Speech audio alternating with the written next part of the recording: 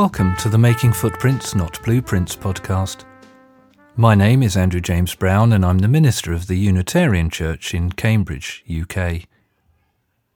Knowing that full scope always eludes our grasp, that there is no finality of vision, that we have perceived nothing completely, and that, therefore, tomorrow a new walk is a new walk, I hope that, on occasions, you'll find here a helpful, liberal, religious and philosophical reflection that encourages you to journey through life, making footprints rather than blueprints. Welcome. Beautiful ruins, stronger by weakness, wiser we can become. A short thought for the day offered to the Cambridge Unitarian Church as part of the Sunday service of mindful meditation. I begin with a short poem by Edmund Waller called Of the Last Verses in the Book. When we for age could neither read nor write, the subject made us able to indite. The soul with nobler resolutions decked, the body stooping, does herself erect. No mortal parts are requisite to raise her, that unbodied can her Maker praise. The seas are quiet when the winds give o'er, so calm are we when passions are no more. For then we know how vain it was to boast of fleeting things so certain to be lost. Clouds of affection from our younger eyes conceal that emptiness which age descries. The soul's dark cottage, battered and decayed, lets in new light through chinks that time has made. Stronger by weakness, wiser men become, as they draw near to their eternal home. Leaving the old, both worlds at once they view, that stand upon the threshold of the new. There is something about certain ruins that I am minded to call perfect.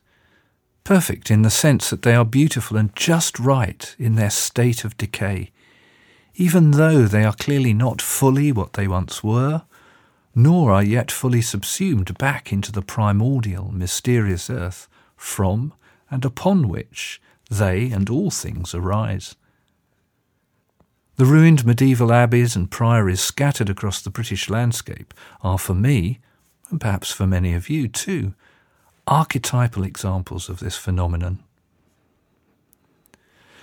One of the many uncanny things about these ruins is how they cannot be built anew.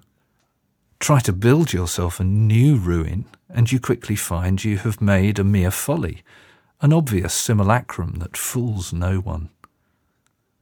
The truth is that ruins can only emerge in their own time from what once was. Unexpectedly, from out of their ruination, there has also emerged the sense of a final achievement, of that which could only dimly be intuited in their earlier, apparently complete state. For although it is true that abbeys and priories were built with the intention of focusing, nurturing, and then spreading abroad the light of the gospel, in time they became centres of religious, economic, and political power and control, within which the free and freeing light was imprisoned, suppressed, and distorted for ends wholly alien to the good news proclaimed by Jesus. But then came the dissolution of the monasteries, and these once great buildings quickly began to fall into disrepair. As their roofs and walls weakened and collapsed, they became quarries for the surrounding population. And though increasingly battered and decayed, new light flooded into their once dark precincts. Miracle of miracles, as beautiful ruins, they seemed finally to have begun to fulfill their latent promise of being temples of a universal light, open to all people and to all things.